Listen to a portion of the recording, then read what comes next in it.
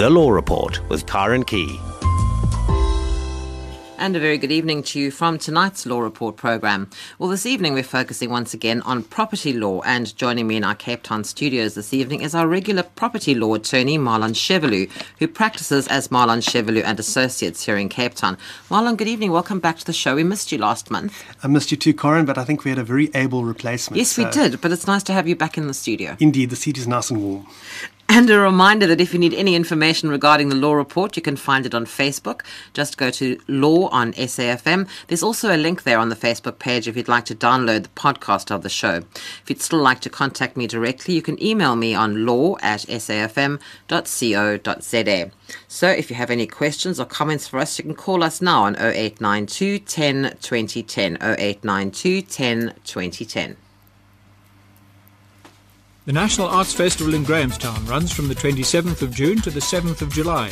The biggest festival on the continent has 3,000 performances, including the best theatre, hottest jazz, awesome dance, great music, lectures, comedy, film, performance art, exhibitions and much more. It's the place to be this winter. Book now at CompuTicket. Visit us online at www.nationalartsfestival.co.za. The National Arts Festival, 11 days of amazing, in partnership with SAFM, South Africa's news and information leader. The SABC is looking for a suitable person to fill the vacancy of governance manager. The incumbent will be charged with the responsibility of managing, driving the implementation of SABC supply management policies, government processes and procedures within the division. The candidate must have a bachelor's degree in commerce, preferably with a postgraduate business or legal degree, plus 8 years' experience in supply chain management, risk management or legal. Preference will be given to candidates from designated groups in terms of the Employment Equity Act and the SABC's Employment Equity Initiatives. Kindly send your application, including a comprehensive CV, to the HR Manager, Group Services, Room 2644, Radio Park, or you can email groupvacancies@sabc.co.za. The Law Report with Karen Key. Well, you tune to SAFM, South Africa's news and information leader. I'm Karen Key, and this is the Law Report. My guest tonight is Marlon Chevelu. He's an attorney practicing here in Cape Town as Marlon Chevelu and Associates.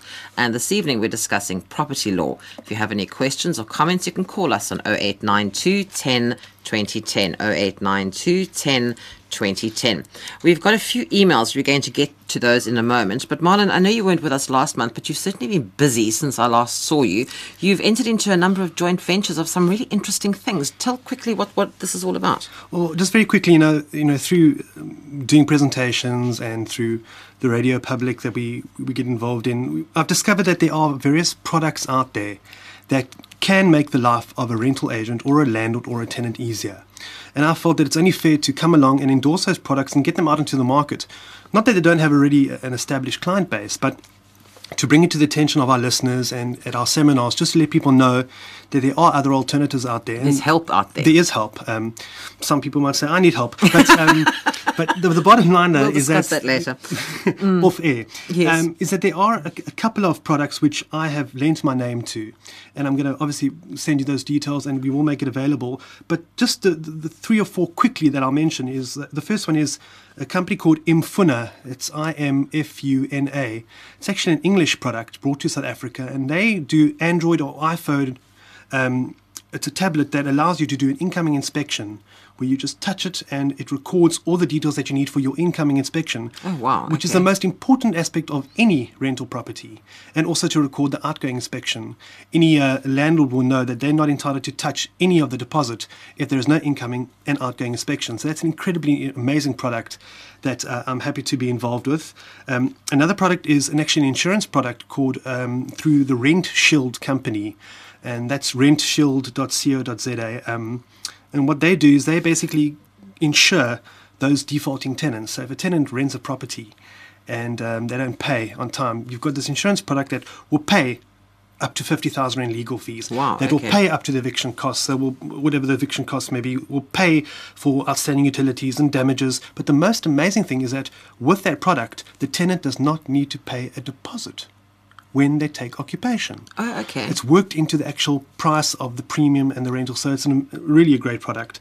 The last two products are one which is very close to my heart, which is RPMS Online. That's an entirely new rental management system that allows just the layman or a company with 100 different licensees to manage their property online by giving access to the tenant, to the landlord, to the rental agent on how to manage it.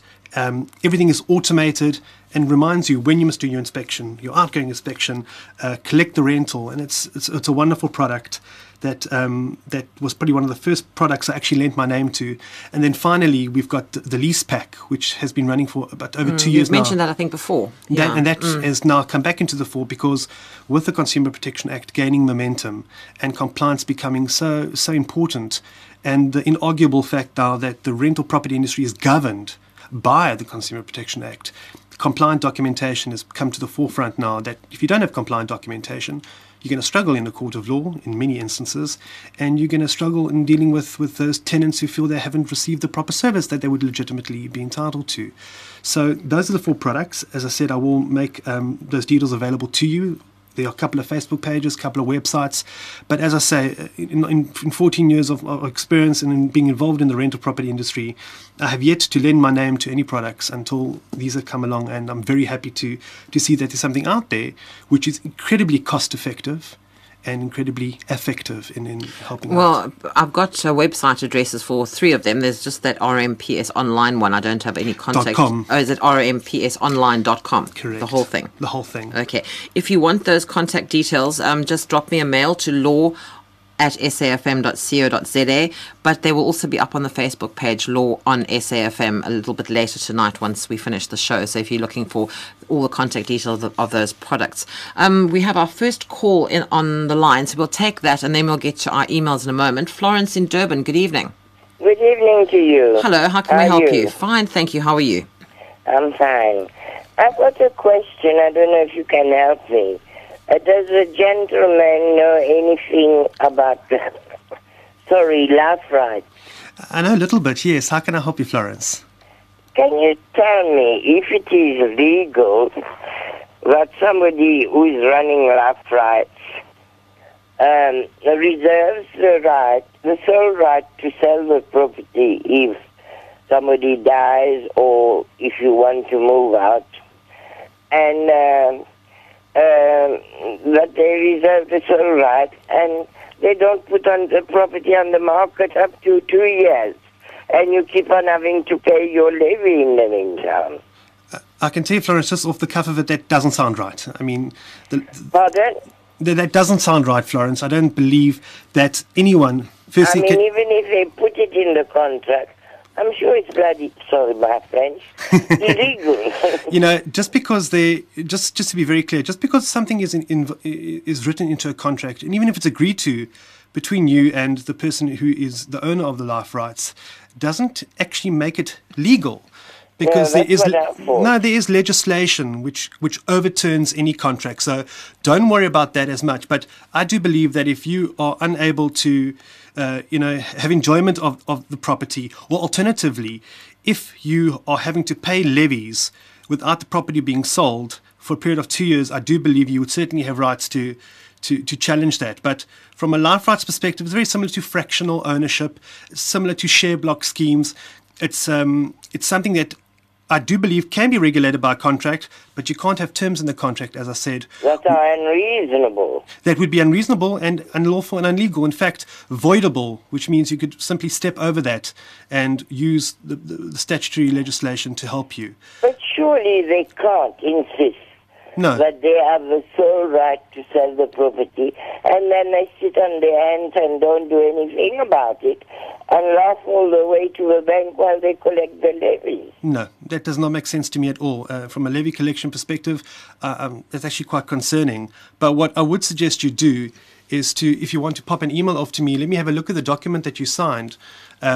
I would like to see how that would also deal with regard to the Consumer Protection Act. But there's a lot more to it than that. And life rights, unfortunately, are picking up a lot more. A lot more with regard to old age homes, etc. A lot of developers are... Well, it is an old age home, and they're ripping off old people. Florence, do you have access to email or a fax or something that you can send? I've got a fax. Look, I've got access to email, but I'm like a monkey trying to catch sparks. Okay. Because I'm an elderly lady. Okay, well, so Florence... I would prefer to use the fax. Okay, Florence, I'm going to put you back to my producer now, and he's going to give you the fax number, and then you can just drop me a fax, and we'll pass that on to Marlon. Okay, thank you very much indeed. Okay, Florence, Thanks, have a good evening. You too. Good night to you. Good night. Right, so let's just go to some of our email questions. The first one, pretty simple one. It says, the listener says, I need to be assisted. We intend to sell our property ourselves. Who can assist us with drawing up the deed of sale? We are in Cape Town. Okay, well, I mean, it'd be a bit obvious to give them our phone number, but the truth is that if they're going to sell their property in privately, they need to get an appropriate sale agreement or an offer to purchase. It's synonymous, but they would need that done. I don't suggest they approach an estate agent because the estate agent might say that's a bit cheeky, selling it without us involved, and where's our commission? So I would suggest to them that they go to a law firm and use a conveyancer, because invariably the conveyancing attorney would have to do the transfer. Irrespective of the fact that a property is sold privately, only a conveyancing attorney or a conveyancer is able to effectuate the transfer of the property. The thing is that not every attorney is a conveyancing attorney. No. Okay, so how do we find a specific conveyancing attorney? The best thing to be, because it's Cape Town, I would contact the Law Society of the Cape of Good Hope. And That's in the phone book, I imagine. It's in the phone book. Under Law Society, I think I can even give their phone number if it's... Absolutely. I think it's 021 424 7680. That's not the phone number for my law firm. That's just it's the Law Society of the Cape of Good Hope. Okay. But they would be able to recommend, and there are a number of conveyancing attorneys. Truth be told, they're welcome to phone me, and I will also tell them if you remember, we had a conveyancing attorney. Yes, what was it? Frank Holland, I think his name was, yes. Frank is an associate of mine and an excellent conveyancer. So they would just need a proper sale agreement, because whilst they might want to go privately and obviously save themselves commission or whatever the case might be, if it's not done correctly, when it comes to the transfer, it could have tremendously bad consequences, because you might find a potential purchaser who goes to their own attorney, for example, and makes suggestions and changes to the sale agreement. The one good thing about an estate agent would be there would be a checks and balances system and fidelity fund issues, so there would be far more protection, which might, cancel itself out if you try to do it yourself and save a commission. There's a reason why they earn commission. They do the whole job for you. So just putting that out there. Right, so if you're wanting to find out about a conveyancing attorney, and wherever you live, you can phone your local law society. There's one, it covers all provinces. Correct. There will be one somewhere. So get hold of the law society. In this case, the listener's in Cape Town, so it would be the Law Society of the Cape of Good Hope. If you'd like some recommendations from Marlon for a conveyancing attorney, just drop me a mail, law at safm.co.za, law@safm.co.za, and I'll forward that email to him. Right, another very brief one from a listener. He says, please could you advise the date of the last Sectional Titles Act? Well, the Sectional Titles Act was brought about in 1986. There have been a couple of amendments, but it's 1986. So that's just that one. There's nothing since then? No, in fact, what they need to do is if they go onto the internet or they go to the Government Gazette, the publishers, every single Government Gazette which has an addendum to it will basically say, this is the Act. Nothing has changed, but there's an addendum as of 2011 or 2012, but it will always be the Sectional Title Act of 1986. Okay, great. So that was quite simple.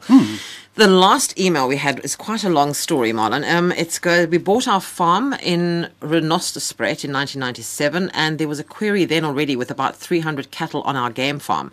In 2007, we gave our neighbour, which was portion 62, they were portion 82, notice to remove the cattle, and they don't own the cattle apparently. They also learned that he has a problem about this, not wanting them on his property, mostly because he only comes to South Africa once a year. The neighbouring farm was vacant at the time. The owner inherited the farm and is residing in Germany and not on the property. So that's already an issue. Now, the listener who wrote in said, the cattle destroyed all our fences and we have to fix it every day. We appointed an attorney to get a court order to remove the animals without success. In 2010, the owner of the cattle moved away without paying the rent and to the owner of portion 62. So this was whoever was renting the German residents' land moved off and didn't pay the rent. The owner of portion 7, I'm not quite sure where that is, started his own cattle, and he now saw what the previous cattle owner did, and he's now doing the same thing by letting his cattle roam on the vacant farm. So people are having cattle and letting them wander about all over the place. And then on portion 56, there's a man who saw the vacuum. He is not the rightful owner of the farm, but he started his own cattle farm, and now his cattle are roaming the whole area on both sides of our farm. This is now the listener. So they seem to be totally inundated with cattle all over the place. They've been to the police 4 times to complain. They responded 3 times to give the owners of the cattle a warning. Apparently, all the cattle, it dies down for about 3 weeks, and then they just come back. Our attorney, says the listeners, sent them letters and phoned them, but they still let the cattle roam, breaking fences and disturbing our animals. In June 2012, we appointed an advocate to apply for a court order at the High Court. Till today, we've got no response. It's the same problem since 2007. We've signed a petition with the landowners. The first petition was signed by 9 landowners in December 2010, and the second one in November 2012 by 13 landowners. Still today, there is no action. We've paid over 60,000 rand to our attorney and advocate. We don't mind if they keep their cattle on their own farms, which is a 22-hectare farm. And then she gives some information about it should be 1 cow for every 4 hectares, not 85 cows and 55 sheep and goats. I mean, it seems like rather over what they're supposed to have. We want to know what next steps we can take, because everything we've done so far has not been working. What are our legal rights in this situation? Are they trespassing, and what can be done to protect our property and animals? It sounds like an absolute nightmare. It does sound like a nightmare, but obviously it's a difficult question to answer because there's a multitude of questions I would need to ask. I think what does jump at me is that if there was a court order obtained through the High Court, that is pretty much it, so to speak. You would approach the High Court for what we would call a declarator or an interdict, which could be a negative interdict or a positive interdict. A negative interdict is, please don't do that, or a positive interdict, take steps in order to remove your cattle from my grounds. Now, if they got their court order, I don't understand what they say when they say, well, nothing further has happened. She says we've had no response. Well, if you have a court order obtained against a particular landowner because their cattle are roaming free, what would happen is if they don't honour that court order, you could revisit the court on that same order and ask for contempt of court proceedings. Now, those contempt of court proceedings would possibly entail either jail or alternatively a massive fine. So it's very difficult, because if there was an attorney and was an advocate on board for a High Court proceeding and there's been no response, I think it's very open-ended. I'm just a little confused by the sentence, because it says we appointed an advocate to apply for a court order. Till today, we've got no response. Now, from the advocate or from the High Court? From the advocate for the High Court, or with regard to having served it, there's been no response to the court order. Yeah, which shouldn't happen, surely. No, it shouldn't happen. But I can tell you now that what they would do is their legal rights would be to ensure that that court order is carried out by the sheriff of the High Court, to ensure that those cattle are removed, and forcibly, if need be. The costs of that would be for the owner's attention. In other words, that owner that has allowed the cattle to roam freely would be liable to pick up the costs from the court order. Secondly, any damages to the fence would be quantifiable. And to their animals, apparently. And to the animals, absolutely. So it's a very open-ended email, unfortunately. The thing that I wanted to ask you about this High Court order, you said that the sheriff needs to go out and serve the order. Absolutely. Would they, from the advocate, have got a case number that they could possibly follow up themselves, contact whoever, the sheriff's office at the High Court, and say, this case number, they surely now can take the initiative themselves and say, what have you guys done about this? Well, let me put you this way, that the only way that it could possibly have got a court order would have been by way of bringing in a High Court application, which is on motion, and a notice of motion is substantiated by an affidavit signed by the person who's bringing the application. So not only would they know the case number, they would have signed the affidavit that precipitated the launching of this entire application. They would have had a copy of the affidavit in their hands with the case number, with everything. In fact, any attorney worth his salt usually provides a copy of the papers. So they could take that or contact the sheriff of the High Court and say... I would go to the High Court first and ask the registrar of the High Court to please allow them to uplift the court file to determine what's in the court file. And if they have no success, they then to contact the sheriff, because every time a sheriff serves court process, he provides a return of service. That return of service indicates the date upon whom the document was served, and that the nature and exigency has been explained to that person. So they should definitely have a case number to hand. And if they don't have a case number, which would be quite strange, contact the attorney and say, what the hell is happening going on? What have Absolutely. you done? Because, I mean, they don't mention anything about having got anything back from the attorney or the advocate, apparently. But as I say, I mean, I don't know any of the facts, that, the problem is, though, is that they've paid a fortune of money. For a High Court application, that's pretty much standard, by the way. There's nothing excessive about that. But the point is that for 60,000 Rand, you want to have an order that is carried out to the fullest extent of the law. To have spent that amount of money and not to have had the cattle removed is a massive problem. And I can tell you now the police won't get involved because it's a civil matter. It's more like a rural matter or an urban matter. But the fact is that the police will not consider that to be trespassing. What they're going to do, arrest the cows. This person who doesn't reside in the country, it's his tenant who now seems to have absconded anyway. And the question is, why would we assume the tenant would have this duty to maintain the cows? What's his relationship to the owner? I don't believe No, I think he probably rented it. By all accounts, I think he rented the farm out to the guy with the cows. It started all the drama in the first place. It's just so many questions that we need to ask to find out more detail. But as I say, if they're able to amplify upon that email and which area it's in, it's simply a question of maybe contacting an attorney in that particular jurisdiction. In Renosterspruit. There should be one or two attorneys there at least. Well, they seem to have found an attorney and an advocate. So maybe if you can let us have a little bit more information as to what happened with those papers. Do you have a copy of the High Court order? Do you have a copy of the affidavit? Do you have any paperwork? Did the advocate or the attorney give you copies of which you say they should have received, copies of all that paperwork? Absolutely. There must be something. There must be something with a case number. There has to be. Okay. So if you can just let us have a little bit more information, maybe we can follow this up a little bit better for you. But there are a lot of gaps in this, unfortunately, that we can't really go much further than that, I'm afraid. But, do let us know and we'll see what we can do from that. Right. Albert in Gauteng, good evening. Yeah, evening. How are you? Very well, thank you. Albert, how are you? No, fine, man. My question is, if you got a house in a beautiful place and the house is beautiful and there's people interested in it and you get somebody to rent it, stay there, rent it, pay you some money, is there some obligation on my side to pay SARS, the receive of revenue from the money that I'm generating there? Bearing in mind that I'm not a business, I'm just renting out my family house. In fact, Albert, the answer is a definite yes. Any income that you earn is part of your, any rental that you earn is part of your income and must be declared to the fiscus, the receiver of revenue.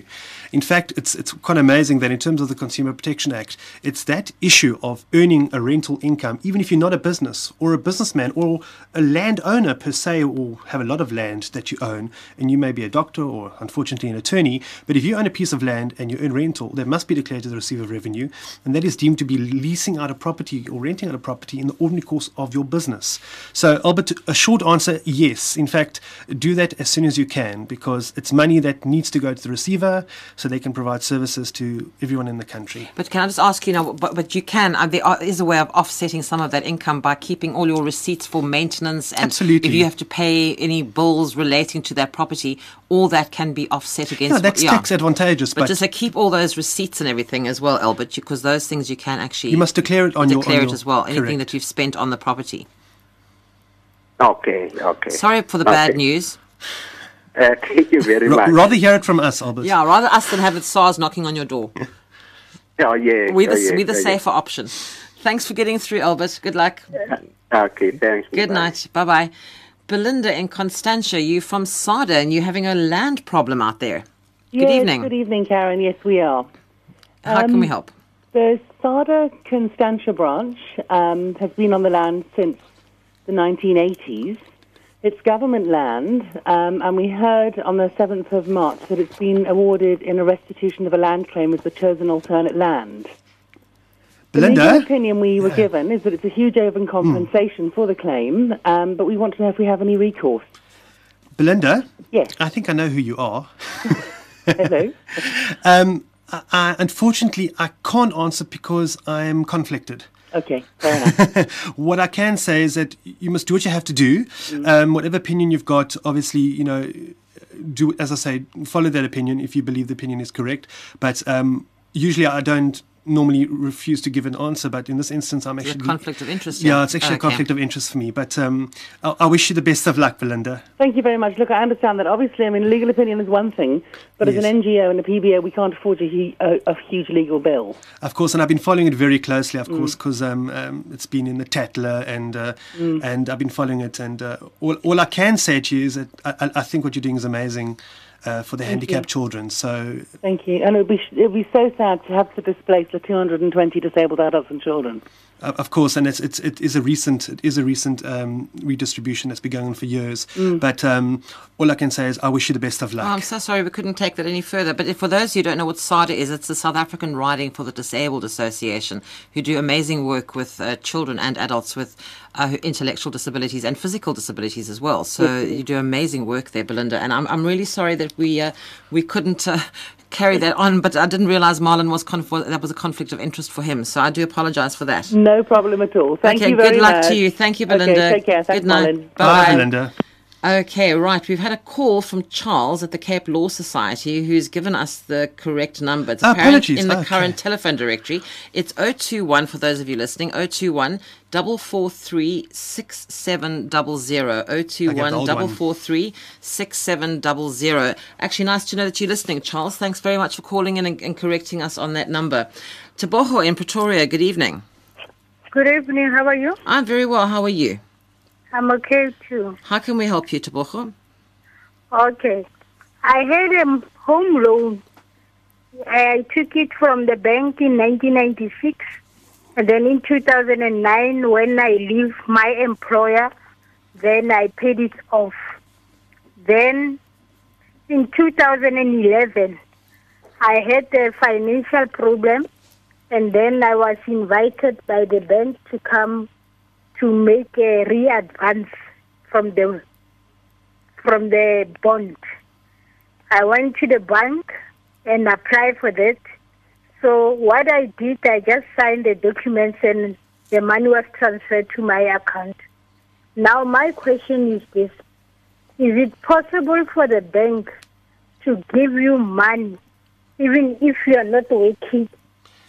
No, I can tell you now, with the National Credit Act having come in, there's a whole thing about reckless and negligent lending, and banks need to do a thorough credit check. Obviously, what you did is you either took out a second bond or you used the property that was now unencumbered, unbonded as security to get a loan. And from my experience, what I can tell you is that banks don't just loan money against a property. They're not allowed to just do that. They've got to do a thorough check as to the ability to repay that loan. And if they don't do that thorough search and a thorough investigation, they could be found guilty in terms of the National Credit Regulator. So I have no doubt that the document you signed was something that confirmed that everything was fine and that you are able to repay it. That's something that the bank would have got you to sign, presumably. But I can tell you, though, that banks ordinarily are not allowed to lend without the strict criteria. In fact, the National Credit Act has saved this country because we would have been in a very similar position to America and the subprime, where there was not enough money in the banks to cover or to match up to the value of the properties in America. So I really would be curious. I'd love to see the document you signed. Do you have a copy, Teboho? Yes, I do. I really would like to see the document that was signed. What has actually happened now, Teboho? Are they now looking for the money to be repaid and you can't afford to repay it? Is that what the problem is now? Yeah, I'm struggling to pay. At some stage, they sent, I don't know, these people are not working for the bank because I normally make arrangement with the bank that I'm struggling to pay you back. Now these guys comes to my house. They wanted to shoot my house. They wanted to see, they wanted to value the house. And then when I asked them, who sent you to my house? They say, no, we are working for Nedbank. I said, no, you are not working for that bank because I made arrangement with them why you wanted to take my house, because at the beginning I managed to pay my house. I paid it off. So I didn't know that by them not to secure my house, why did they advise me that I can take money out of that so that they know that they've got some other people who can easily take my house. Now, that's my question. That is why I was asking, was it thoroughly the way National Credit is working, where they didn't check, they didn't want my salary advice, stuff like that? Tebogo, can you email us a copy of that document that you signed? Yes, I can. Okay, do you send it? Because then I'll send it to Marlon and he can have a look. Let me give you the email address. It's law@safm.co.za. Okay, I'll do that. Send it here and I'll forward it on to Marlon. Sorry, Marlon, you wanted to say something? No, I'm just saying, because obviously the people that have come, the bank has attorneys at their point, and when it comes to valuing the house, what they obviously want to do is they want to sell that property in execution to recover the amounts that are owing to them. So we need to get ahead of this now. Yes. So it's Tebogo, if you can send us that thing as soon as possible. Okay, I'll do that tomorrow. Okay, and then Marlon will have a look at it for you.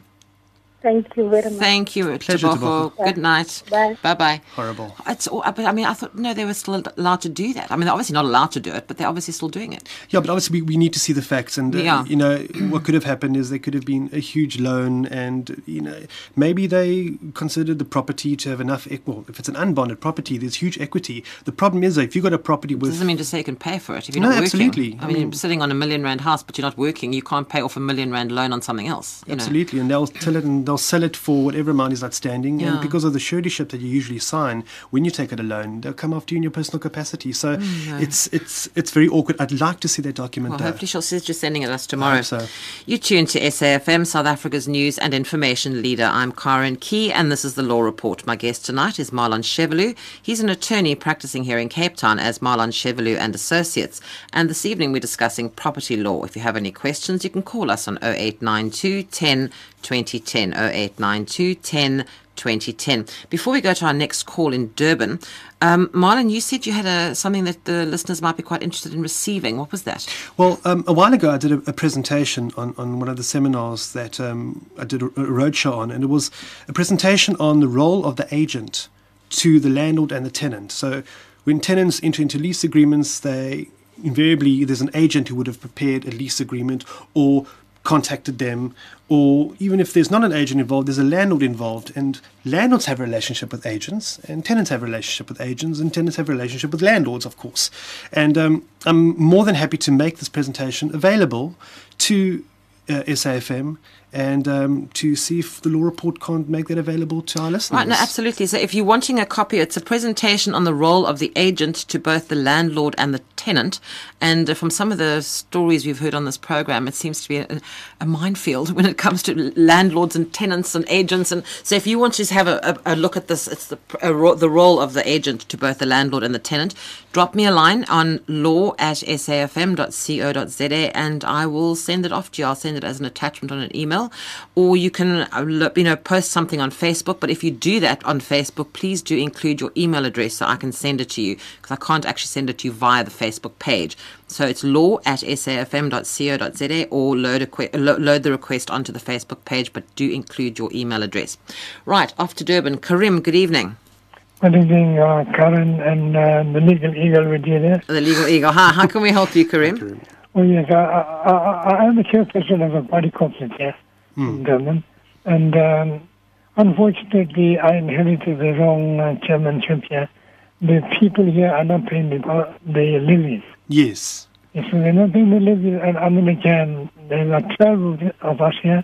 There's only 3 of us who are paying our levies, and the other 9 are not paying. Now, we have no money in the bank as to get an attorney. I was wondering if Mr. Chevelu can help me to obtain a, a lawyer who can help you for free. Pro bono. Pro bono, yes, sir. Karim, if you could help me with a number for a pro bono, and then we can get the money out of here, and perhaps the attorney can get the money from these people here, where they have to pay back, as the law states that they have to pay for the attorney. Karim, what I can tell you is, if I give any attorney's name as a pro bono, I might get some hate mail. What I can tell you, though, is that I will be able to give you the name of an attorney who might be able to make a plan with you. And the reason why I say that is for good reason. Levy collection, it's one of the few areas of law that if a levy is collected from a defaulting property owner, the costs that an attorney can earn from that is much higher than pretty much rental property law, because the Sectional Title Act allows an attorney to recover pretty much every single cost that he has spent. And so it's actually, I'm not saying it's a lucrative area of law, but levy defaulters are very much frowned upon the court. If a person doesn't pay their rental, that's one thing. It's the property unit that is compromised. But if a levy defaulter just chooses to be apathetic and not get involved, the entire body corporate complex is compromised. There might be an inability to pay the insurance, and therefore the insurance company might repudiate it if there's a fire, etc., etc. So what I can tell you is that if there are levy defaulters, I have no doubt that there would be an attorney, and I will send you a name because I do have an associate in Durban that I do use, who will be able to say he'll do 10 letters of demand, maybe for a very nominal fee, because letters of demand are pretty cheap, and maybe agree to you that he will recover his fees from the actual collection of the levy. The nice thing about it is that if it ever comes to the point where the levy defaulter doesn't pay and the actual property has to be attached, it's what we call a Section 66 application. If that property ever gets sold, the lovely thing is that your levies get paid first. So a levy clearance certificate has to be given for the property to be sold, to be transferred. So I'm saying it might take a bit of time. The other option, which I can also give to you, is that you may be able to approach one or two companies who will take over the debt for you and collect it for you. What they will do is they'll step into the shoes of the body corporate, they will fund the outstanding levies, and they will appoint their own attorney. So you will get your levies covered. Alternatively, there are other options like raising a special levy to cover those levies that are outstanding. But in this instance, the best thing I can do is give you the name of somebody in Durban who will be able to tell you the best way of handling it, and see if they can't make some financial arrangement that can keep the body corporate liquid, because if levies are outstanding, 9 out of 12 is ridiculous. No, it's actually a farce, and I'd like to know why the trustees haven't passed resolutions to. Is the issue of not having money for the attorneys? I'm sorry, we don't have a managing agent. No, I'm not saying managing agent is immaterial. The question is there must be trustees. How many trustees are there of the complex? Unfortunately, there are only two left. One used to be here. She sold a flat and she's gone, and there was nobody else to take over. Okay. They refused, all of them. Well, I just think the first thing you must do is you must ask this attorney to confirm whether or not you actually have a quorum, because you need a certain amount of people in order to pass a resolution. But anyway, I'm not going to take up too much time. All I'm going to say to you is everybody's in agreement that we should get these levies paid out. Well, I can tell you now that, let me scare you a little bit, bit. By doing nothing, you are breaching your fiduciary duties. Yes. You have a duty to get that money in. Exactly. So I'll get Karen the name of the attorney. Karim, do you have an email address? No. I have a cell phone only, that's all. Okay, well, we've got your number, Karim. I will get the information from Marlon, and I will call you in the next day or so with that information. Sorry. Well, why don't you take my cell number and send me SMS? We've got yours. Did you leave your cell number with us? We've got your cell number. Oh, no, we don't. I'm going to put you back. Don't. I'm going to put you back to my producer, Karim, and he's going to take your cell phone number, and then I'll call you on that in the next few days. So just hold the line, and he'll speak to you now. God bless you, and thank you very much. Good luck to you, Karim. It sounds we need to help you out with this one. So just keep holding on. Don't hang up the phone. Okay. Thank you very much. All right. Good night. Bye. Right. Off to Lichtenburg. David, good evening. My question is, I've sold my farm to somebody for 1.4 million rands. He paid me a 140,000 deposit. The balance he's going to pay later. But in the interim, the government has come in with a land claim, and they are taking the farm for 960,000. I've shown them the deed of sale. They're not interested. They say, if you don't give it to us for that price, we're going to expropriate. What does one do? Wow, that's a really... What happened to willing seller, willing buyer? They're trying to scrap that. They've been sorry. Okay, I'm a bit behind the times. Can I hear this on the radio? Yes, you can, David. Thank you. All right, we'll give you a second to go and switch the radio on. All right. All right, good night to you. That sounds like a nightmare. It sounds like Zimbabwe. Especially since he sold it now and the guy's already paid him the deposit. What do you do? I mean, the logic is that the government, in certain instances, and there is an expropriation act, there is legislation, invariably it's reserved for farms, agricultural land, and it's depending on, firstly, on availability, and secondly, there is some form of compensation. I'm just curious as to whether or not that is a rate that's been determined by the city council, or if it's a municipal rate. But the bottom line is that he's got an actual deed of sale. So the question that remains is, if he lets it go for that price, there's going to be a differential, which is a measure of damages that he has suffered, because he sold it for 1.4, he's got 140,000 rand deposit, and he's losing out 500,000 rand. I don't think he can seek the 500,000 rand from the purchaser. No. The purchaser is going to have a claim as well. Because the purchaser is not going to get the farm. The purchaser, in fact, would the purchaser not have a right to reclaim that 140,000 rand deposit? Because I would think so. The suspensive condition was that he would pay the balance presumably on transfer. Yeah. So you would have to lodge a claim, but I think it's a difficult situation. The only suggestion I could possibly make would be to speak to a conveyancer that specialises in that particular area of law. It is very, very specialised. It's very particular. And I think from an expropriation perspective, there have to be certain elements that are complied with before expropriation can take place. So I do think that wherever the property is, a conveyancer who has dealings in that particular area, I don't know how successful he may be. I do think that you're up against the government. On the other hand, there would need to be certain grounds upon which expropriation can take place. Sometimes it's without compensation. In this instance, the compensation is far less than the actual price. So it's a massive problem, because if it gets taken for that price, he's got damages which may be irrecoverable. Who does he then sue? The Minister of Land Affairs? And I think there would be exceptions to suing the government when there's official expropriation, and it can be justified. So it's a horrific situation. So the best thing, get hold of the Law Society in his area to find an attorney that specialises in that particular area of the law. Absolutely, and I'm glad they've got the new number. I haven't felt the need to call them, and they haven't felt the need to call me. So that's the Cape one, but there is obviously the Law Society of South Africa, yes, which has all the numbers for all the law provinces. So, good luck but with that, it's a tough one. It's a tough one. I don't hold much hope, but it would be nice to find out the facts and the reasons for the expropriation. Yeah, well, good luck with that one, David. Horrible. Right, off to Durban. Jean, good evening. Good evening. Thank you for taking my call. My niece purchased a flat. A managing agent got a tenant on her behalf, took a 2-month income, one as the rent and a month as a deposit. From that point, the tenant then defaulted. In the second month, the managing agent paid the deposit to my niece as the bond repayment, but didn't tell her that the tenant had defaulted.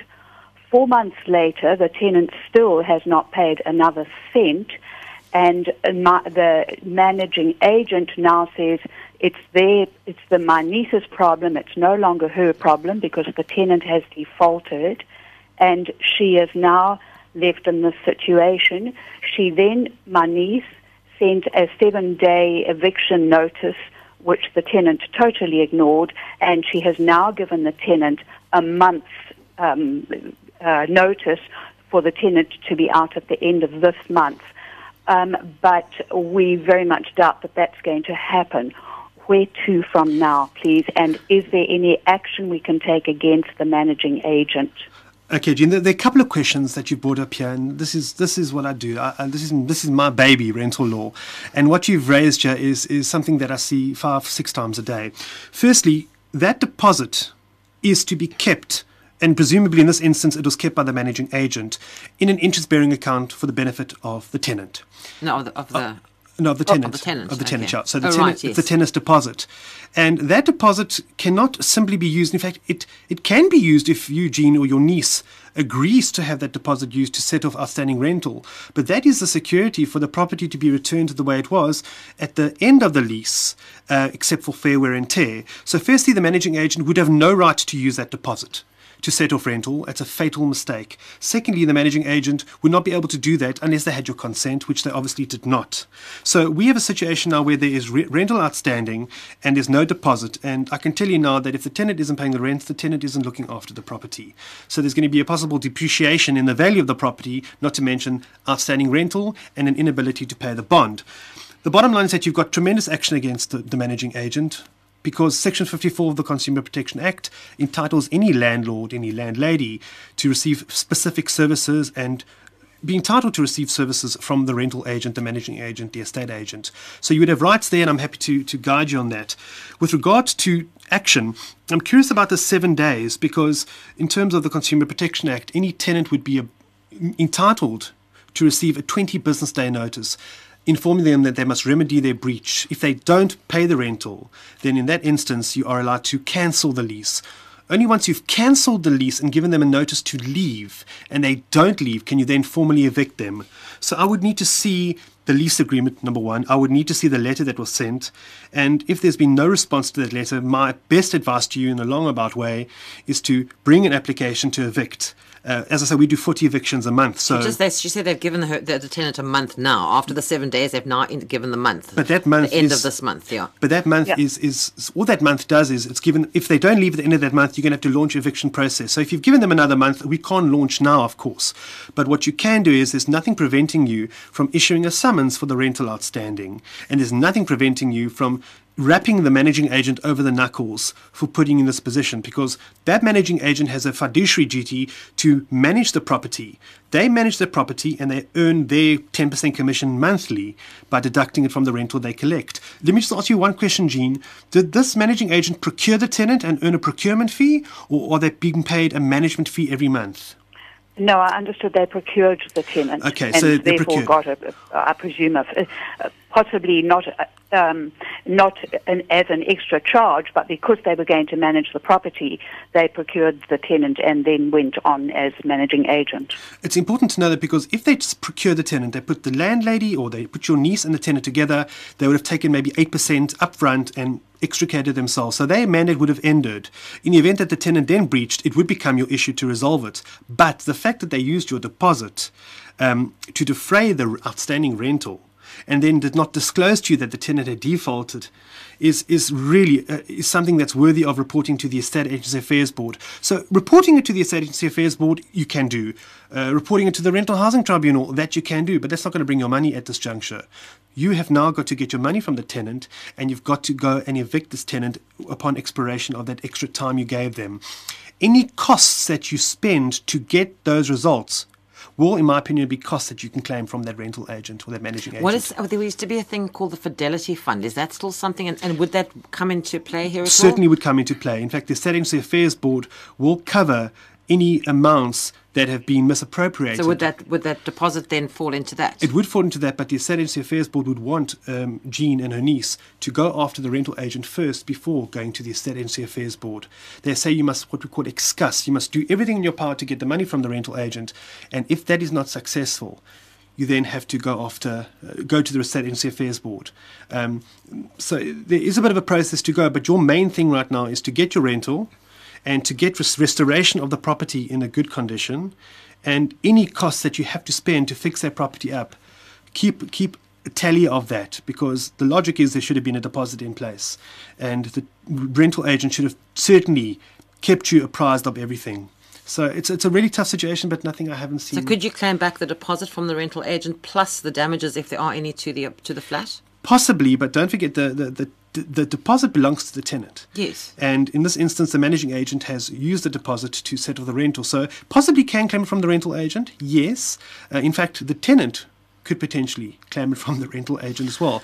But it's a bit of a unfortunate situation. The only advice right now is you've got to prioritize what your goals are. Number one, you want to get the property back. Wait until that month expires. Number two, if they owe rental and they haven't paid, you can issue your summons right now. Once you've got the property back and you've got your money back, you work out what your costs are, and then you need to say to yourself, would I have incurred those costs but for the actions of the rental agent? And if you wouldn't have incurred those costs, if you had been told immediately, listen, Jean, I'm sorry, I hate to tell you, but the tenant has breached, you would have taken proactive action. You would have said, well, let's chase them up. You would have saved yourself 4 months ago. 4 months ago. So that, in my opinion, is damages that you would not have experienced had the rental agent been truthful with you. So certainly a claim against the rental agent in terms of the CPA, in terms of the Rental Housing Act, in terms of the ethical codes to the Estate Agency Affairs Act. You can go mad. Pick your forum. Well, that was fairly quick. May I get an address from you so I can just, if necessary, refer back to you? I'm going to go better than that. That presentation It's the role of the agent to the landlord and the tenant. Right, the thing that Marlon's been offering this evening, it's an email that you can drop me a line. I'll send it off to everybody who wants one. It's the presentation on the role of the agent to both the landlord and the tenant. So drop me an email to law@safm.co.za. I will send you a copy of that. Jean, if you want to drop me a line also to the same address, law@safm.co.za, I will forward that on to Marlon and he can write it slower than what we told it to you now. So just don't disclose the name of the managing agent because I may just represent them. Yeah, don't disclose the name of the managing agent in that. Or if you do, Jean, I'll see it first and I'll just kind of delete that part. Fine. Okay, so drop me a mail and we'll see what Marlon can do about that. Thanks very much. Good luck to you. Thanks. Thank you. Good night to you. We're getting close to the end of the show. Poloko in Leidenburg, if you can be relatively brief, we'll take your call. Hi, how are you? Very well, thanks, and you? Yes, I've been listening to the discussion. I'm not too sure if my question will be relevant. Okay, well, let's try. Yes, I got attracted to the discussion because you guys were discussing properties and laws. Yes. The problem I'm sitting with is that I think 5 years ago, or let me say a while ago, I had about 7 properties, and then with the credit crunch, I ended up with a serious problem, losing some of the properties. Some I just sold just to get him off my list. And the problem I'm sitting with is that one of my 2 properties were sold on the same execution, and then I was sitting with a shortfall of 240 and 420,000 respectively. But all of this was offered by the same bank. Now, I want to understand how the Credit Act can help me to overcome this problem. Or in any case, I use the Credit Act to get off. Or, the lawyers wanted to sell all my properties so they can settle off. I use the Credit Act to, I don't know what I called it, but they managed to have an agreement that I'm paying a certain amount for this one and a certain amount for that one. But now, my problem is that the same bank offered me about 4 loans, and now I'm paying them monthly for something that I'm not having. How can the Credit Act help me? Well, the only time that the Credit Act can help you is if you believe that in terms of the National Credit Act, or you have received loans when there was not a proper investigation conducted to determine your ability to repay those loans. So I don't know when you took out these loans. How long ago did you take them out? The loans were in 2006, 2007. I think we may have a problem there because if I recall correctly, the National Credit Act came in 2007? Was it 2007?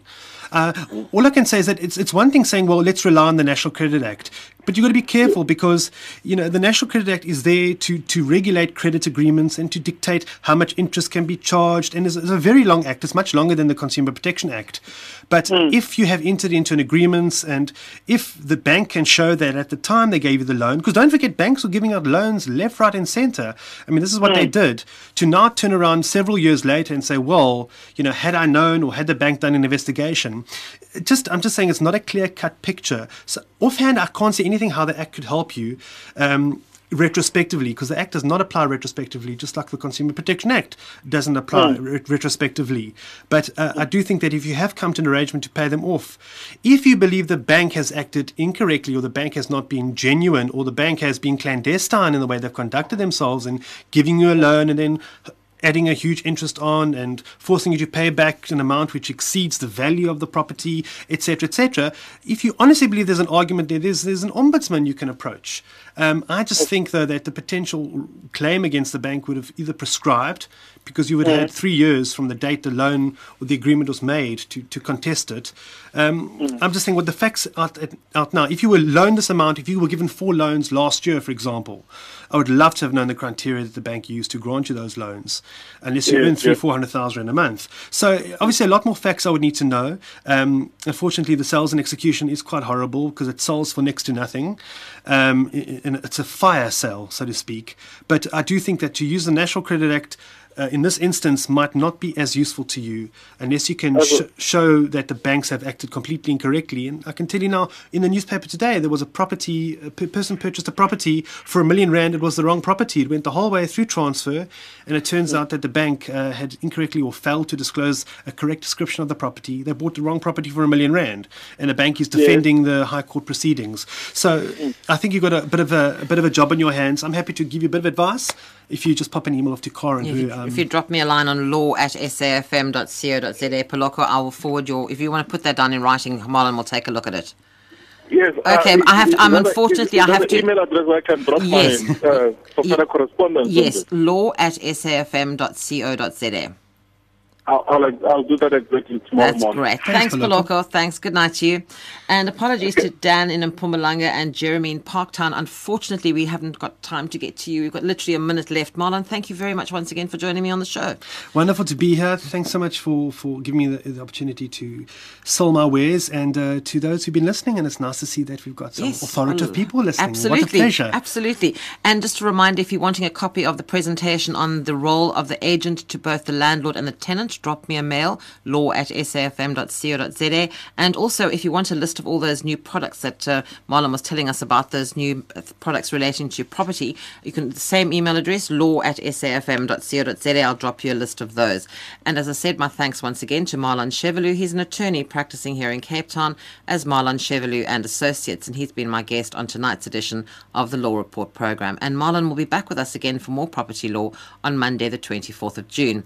The Law Report is on the air on SAFM every Monday evening between 9 and 10. And in the program next week, we'll be discussing labour law with Michael Bagram. That's the Law Report next Monday, the 3rd of June.